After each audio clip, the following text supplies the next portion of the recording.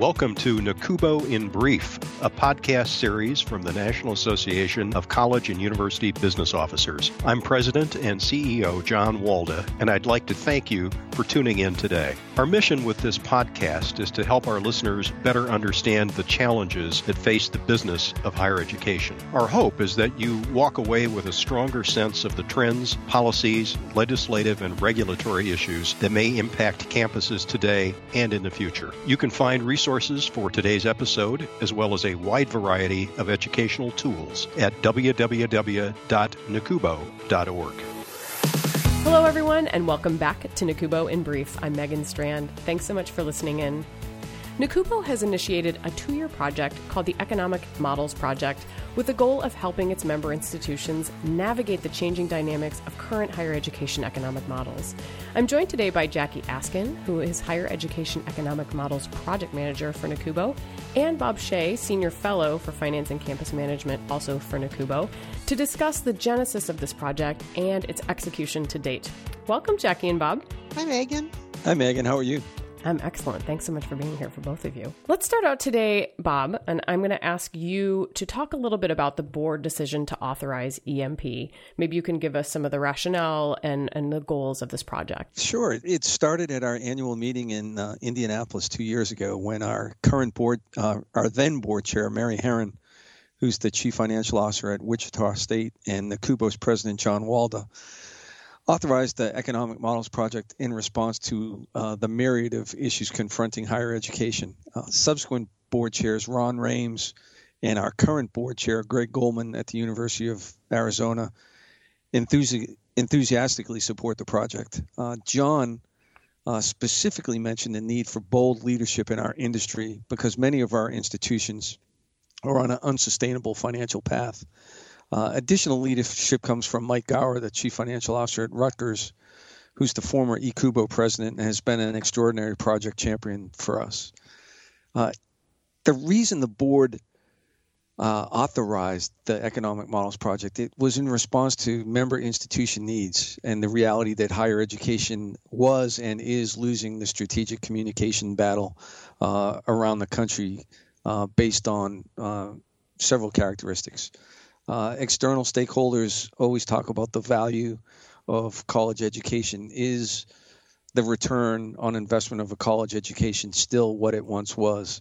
The issue of tuition growth, just using a compound annual growth rate of 3%, which is the average of the higher education pricing index for the last 10 years, means that there'll be a doubling of costs over a 24-year period.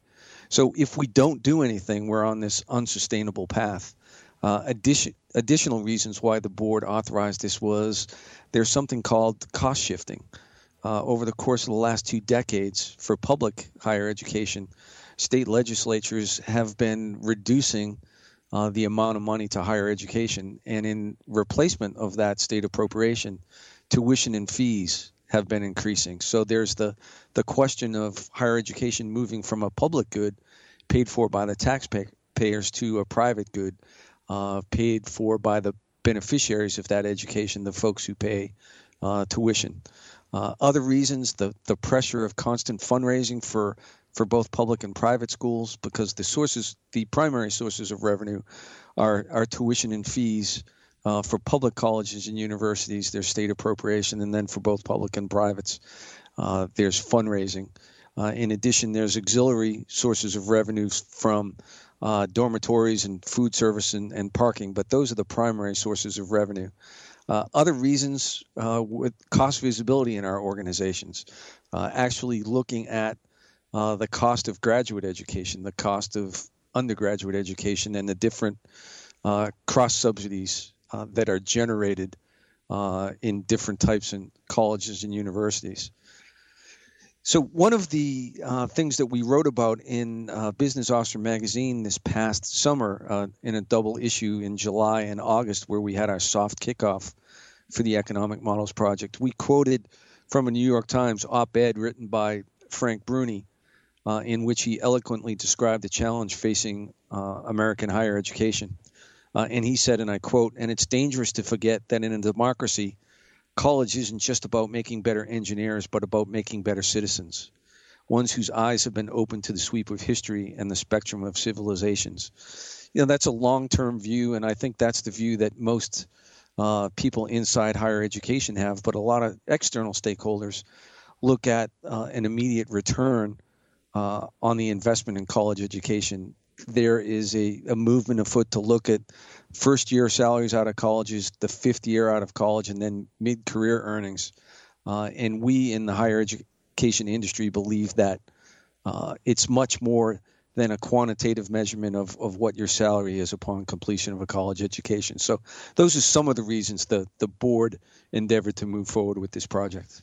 Jackie, why does NACUBO need to do this work? First, NACUBO as an organization and our member and as a group of chief business officers across the nation have a reputation for being the pragmatic, practical individuals in higher education leadership that bring data and objectivity to the problems that Bob was discussing. So that reputation, I think, will hold us well throughout this project. The other issue is that we believe that as institutions of higher education, we need to take responsibility for addressing these issues. If we don't, there will be answers handed to us, and we need tools as chief business officers in our institutions to bring our leadership teams together, bring our faculty, bring our staff together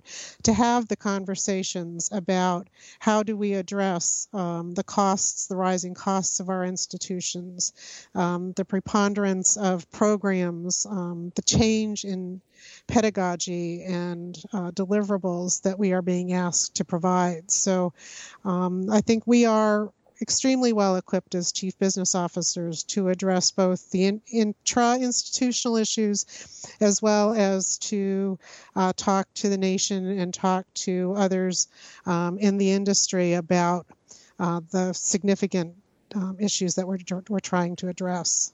Bob, I understand that the Kotter model for change is guiding this particular project. Can you explain what this model is? Sure.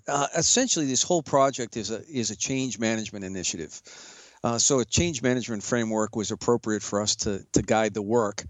And it's really a change management partnership between NACUBO and our member institutions. There's a noted change management professor at Harvard Business School. His name is John Kotter. And his model for change is that any organization needs 8 things to successfully institute change in their organization. The first is a sense of urgency. The second is a powerful guiding coalition. Third is you need to create a vision. Fourth is you need to communicate that vision. And 5, you need to empower others to act on that vision. We as an association, and Jackie and I as the team leading this project, believe that those first 5 in this case, are the domain of NACUBO. Then 6, 7, and 8 need to be accomplished by our individual member institutions. NACUBO is a membership organization of just shy of 2,200 colleges and universities. So 6, 7, and 8 need to be accomplished by them. And 6 is plan for and create short-term wins around economic model change. 7 would be to consolidate improvements and produce more change. And lastly, they need to institutionalize new approaches.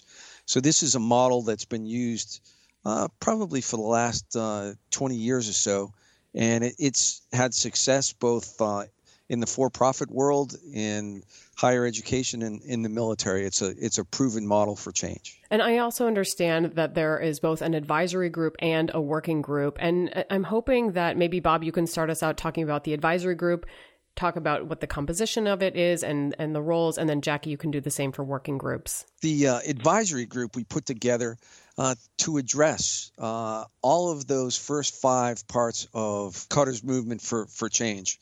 And to do that, we needed to build a powerful guiding coalition. And this advisory committee is that group. It's made up of college presidents, provost or chief academic officers on college campuses, chief business officers.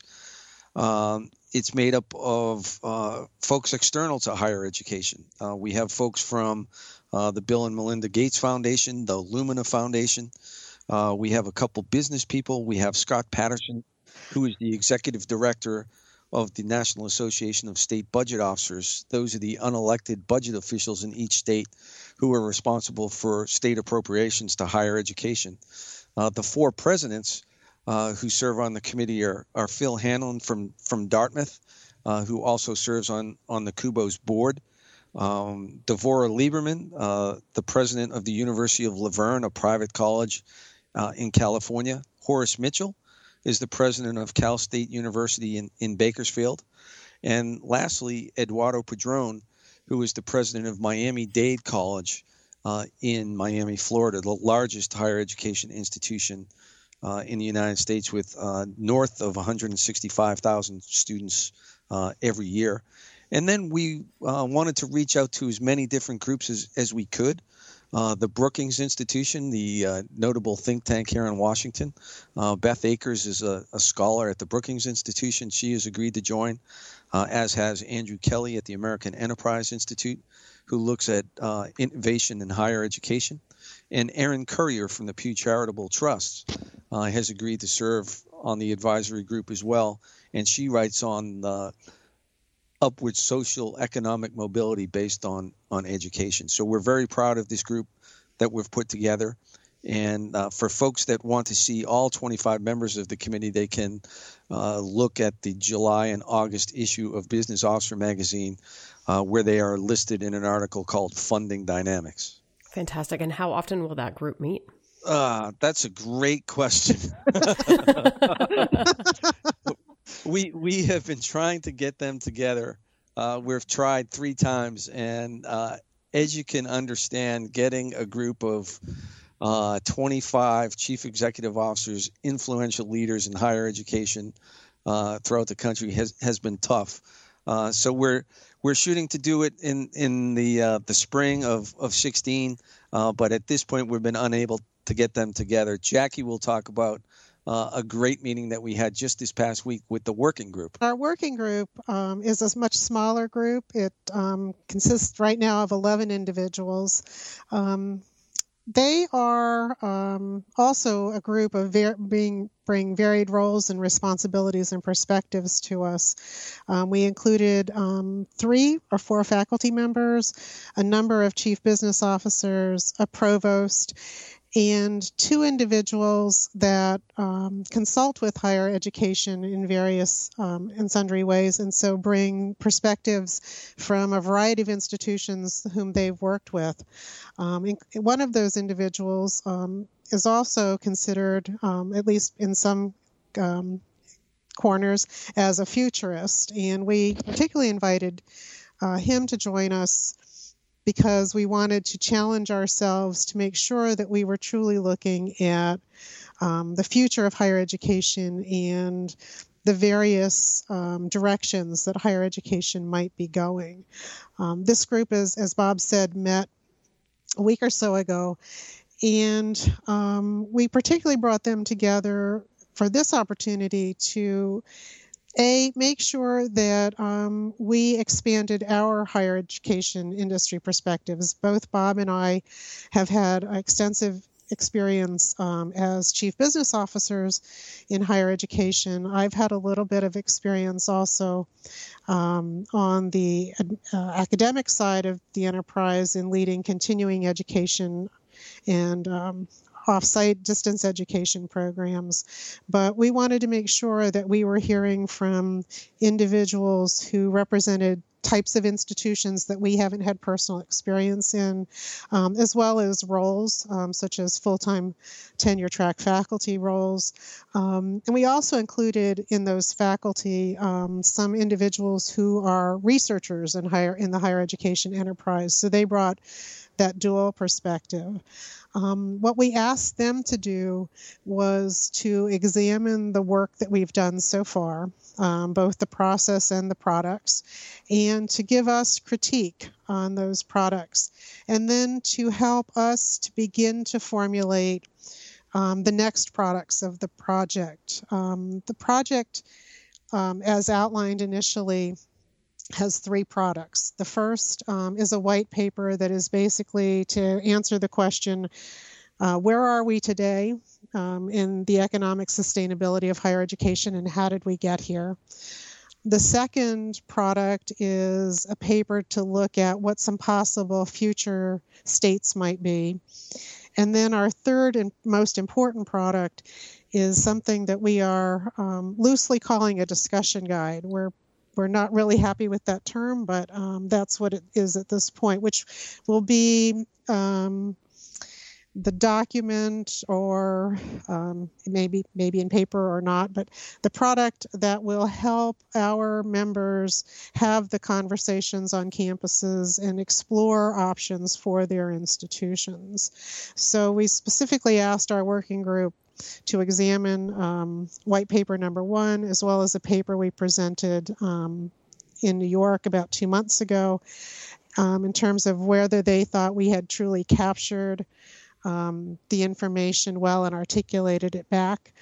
And then to help us look at, as I said earlier, we had a futurist with us, examine future states, and then help us to identify how we begin to formulate the message and the results of our work, so that we get through all the noise. As we know, we are seeing virtually daily in the public press as well as the industry press articles about issues of affordability, sustainability, and the economics of higher education.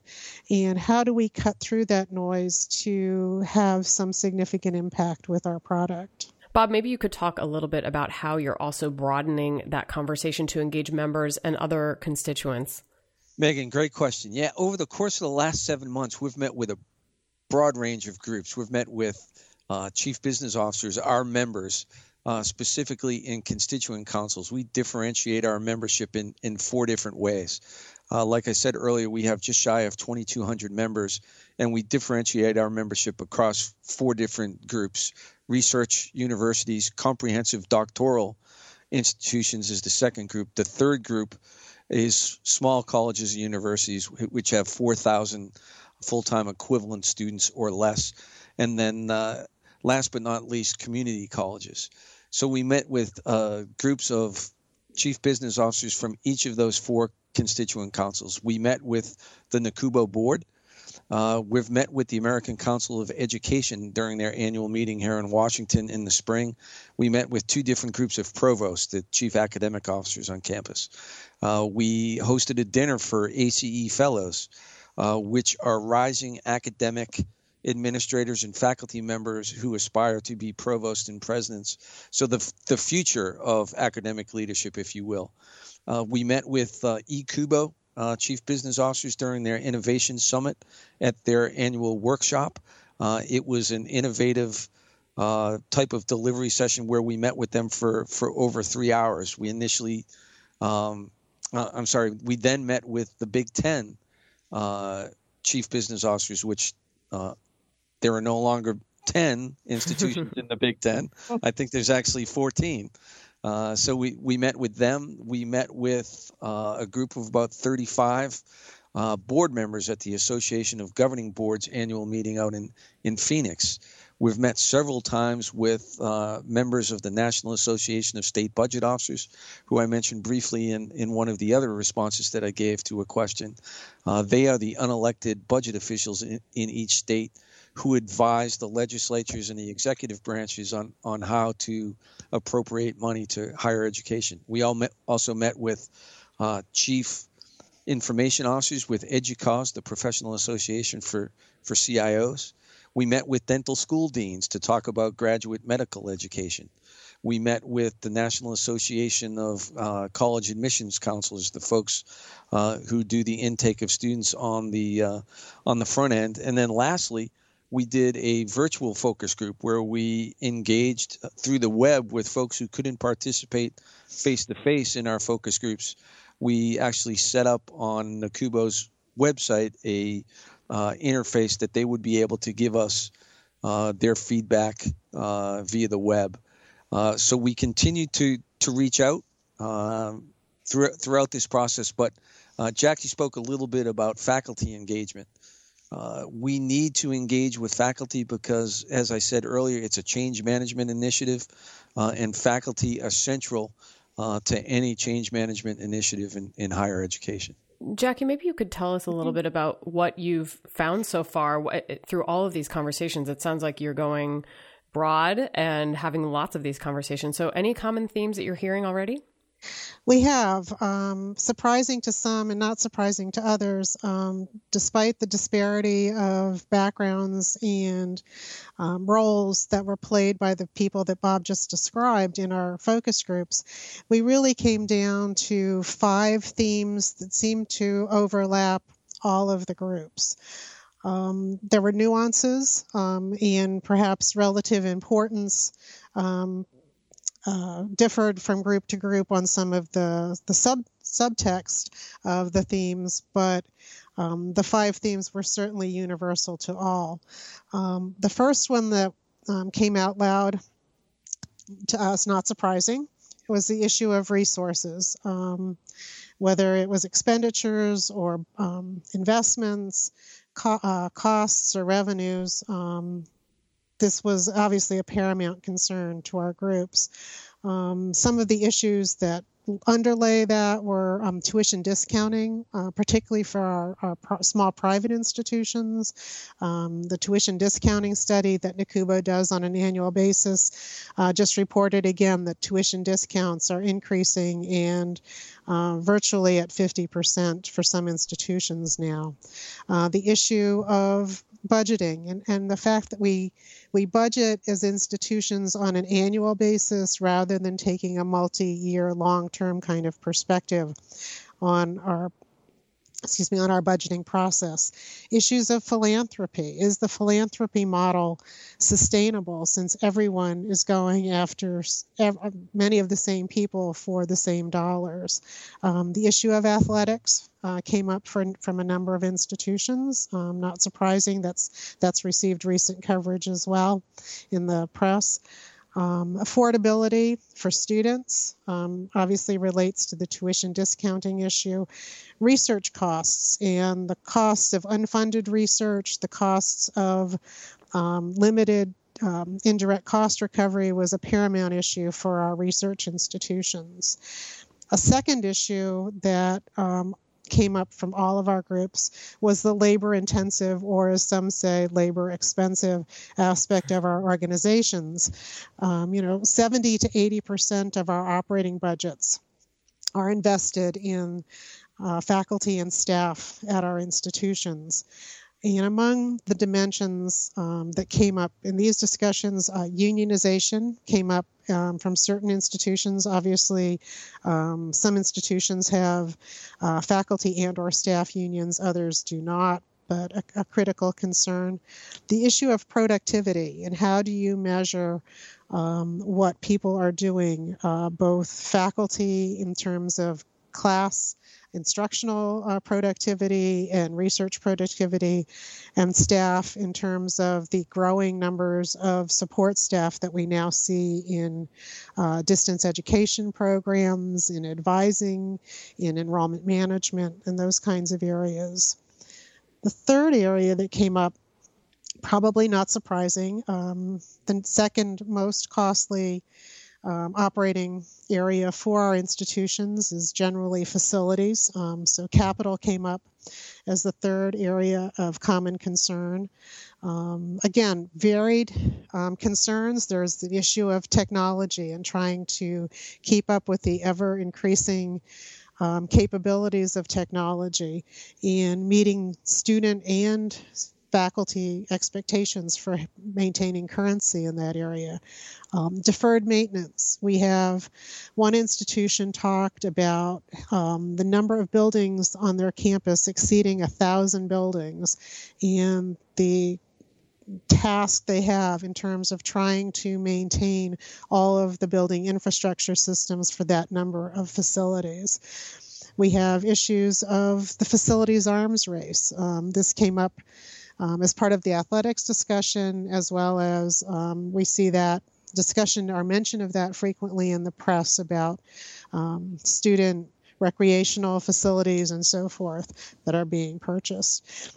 Another dimension that came out probably more from our business officer sides than some of our other constituents that we talked to is the issue of capacity and whether we are utilizing those brick and mortar facilities well, since many of our institutions have tended to schedule academic programming Monday through Friday, maybe Monday through Thursday, frequently largely during the daytime, meaning that we have significant investment in facilities that's not being used currently.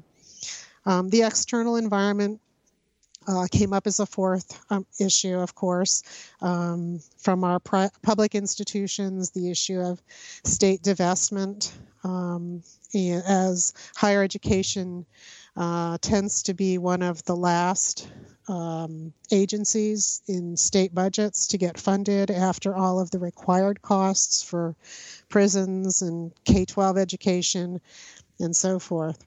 The general economy, general concern about its impact on endowments over the last decade in particular. And not surprisingly, probably the paramount issue that came up for all of the groups that we talked with was that of leadership. And leadership is really an umbrella for a number of issues, ranging from institutional cultures. Higher education has a unique culture based in the premises of academic freedom and shared governance, which lead to decision-making rules that are based on consensus and collaboration. Leadership also encompasses the fact that we are very complex organizations. Certainly when we get to research institutions, we have large investments not only in student education and instruction, but also in the research enterprise. We talked about things about lack of vision and, quite frankly, concerns about whether we have the right people in the right places in leadership of our organizations today, and whether we are developing the appropriate bench strength for the next round. Many of our institutions, particularly our community colleges, are at a point where retirements are imminent. The institutions came about in the last 30 years in great numbers, and so the leaders of those organizations are at reaching retirement age. So all of those issues got embedded in leadership. And perhaps the most noteworthy comment, or the most concerning comment under the leadership, came from some of our CBOs and some of the other leaders, institutional leaders, who talked about concerns about institutional survival and institutional fear, particularly fear of no confidence votes. And again, how are we structured? How do we deal effectively as leaders with the fact that we have boards who have taken actions against college presidents quite publicly in the last year or two? And we also know that there are leaders who are being threatened with no confidence votes from their faculty and their staffs. So leading in that kind of a structure can be very, very difficult. So just a few themes that emerged there. That's a weighty list there, Jackie. Well, I'm hoping maybe we can close out our episode today by each of you giving us, from your perspective, what the next steps and deliverables are, and then tack on at the end, if you would, how people can stay updated on this giant and very important project. Great. Before I jump into the deliverables for the project, I'd just like to comment a little bit about the leadership. I mentioned earlier that John Walder talked about the need for bold leadership. That came out across each group. And Jackie talked a little bit about the fear, and you mentioned the complexity of our organizations. But there's that requirement for bold leadership between the three leaders on any college campus. That's the president, the chief academic officer, and the chief business officer.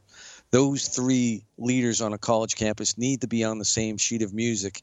And we endeavor with this project to give them tools so that all three are on the same sheet of music. Mm-hmm. So the next steps and deliverables. So white paper number 1, its release is imminent. We hope to have it out by Christmas. And that paper will talk about the current state of higher education. There's 4 questions you need to answer with any strategic change in an organization. You need to answer, where are we? And that's what white paper number 1 will do. Where are we as an industry? And we used World War II as a starting point because that was the start of the democratization of American higher education. And then the second strategic planning you need to answer is, where do we want to go? And that's what we hope to address with white paper number 2.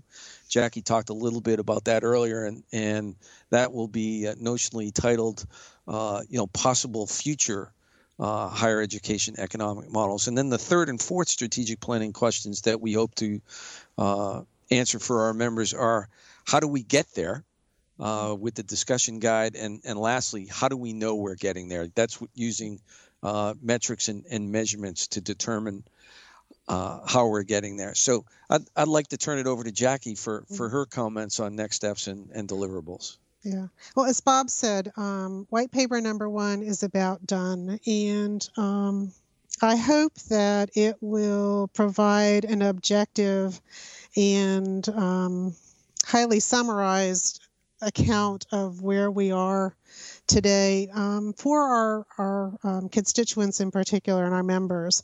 I think it's really important for us, as Bob said, to understand where we are today and how we got here, so that we can better engage in designing the future, which is obviously the goals of our next products. I do want to emphasize one thing, is that our products are intended to be tools for our members and others. We are not being prescriptive in defining what direction we think any particular institution should take, but we're hoping that ideas that are being generated by us and by others, and that are being attempted by various organizations and institutions throughout the country, can serve as ideas and idea generations for others in the industry. And where can people find out more and just watch your progress as you move forward in this giant undertaking? Well, there's a couple of things. Our primary method would be, we'd hope that members would call us, Bob Shea and Jackie Askin at NACUBO. Our respective email addresses and contact information are on the NACUBO website. And additionally, we've just started a web page on NACUBO's homepage, and if you just type in the search engine Economic Models Project, it will take you there. And as we move forward over the course of the next year, all of the deliverables that we talked about will be resident on that page. And we should probably put in a little bit of a note that we will be conducting a session at the annual meeting next July in Montreal, and certainly look forward to having conversations with members at that time. Well, it sounds like you're absolutely continuing the process of receiving feedback, so we'll make sure that your email and contact information are in today's show notes so people can log online if they would like to do that. And thank you so much, Bob and Jackie, for this wealth of information. It sounds like we'll probably have you back on in the future to give us an update. And you can certainly find out more about today's episode by visiting the distance learning section of nacubo.org. And do make sure you subscribe to NACUBO in Brief and iTunes so you'll get more great episodes like today's right into your podcast feed. And on behalf of Bob and Jackie and myself, we'd like to thank you so much for joining us for this episode of NACUBO in Brief.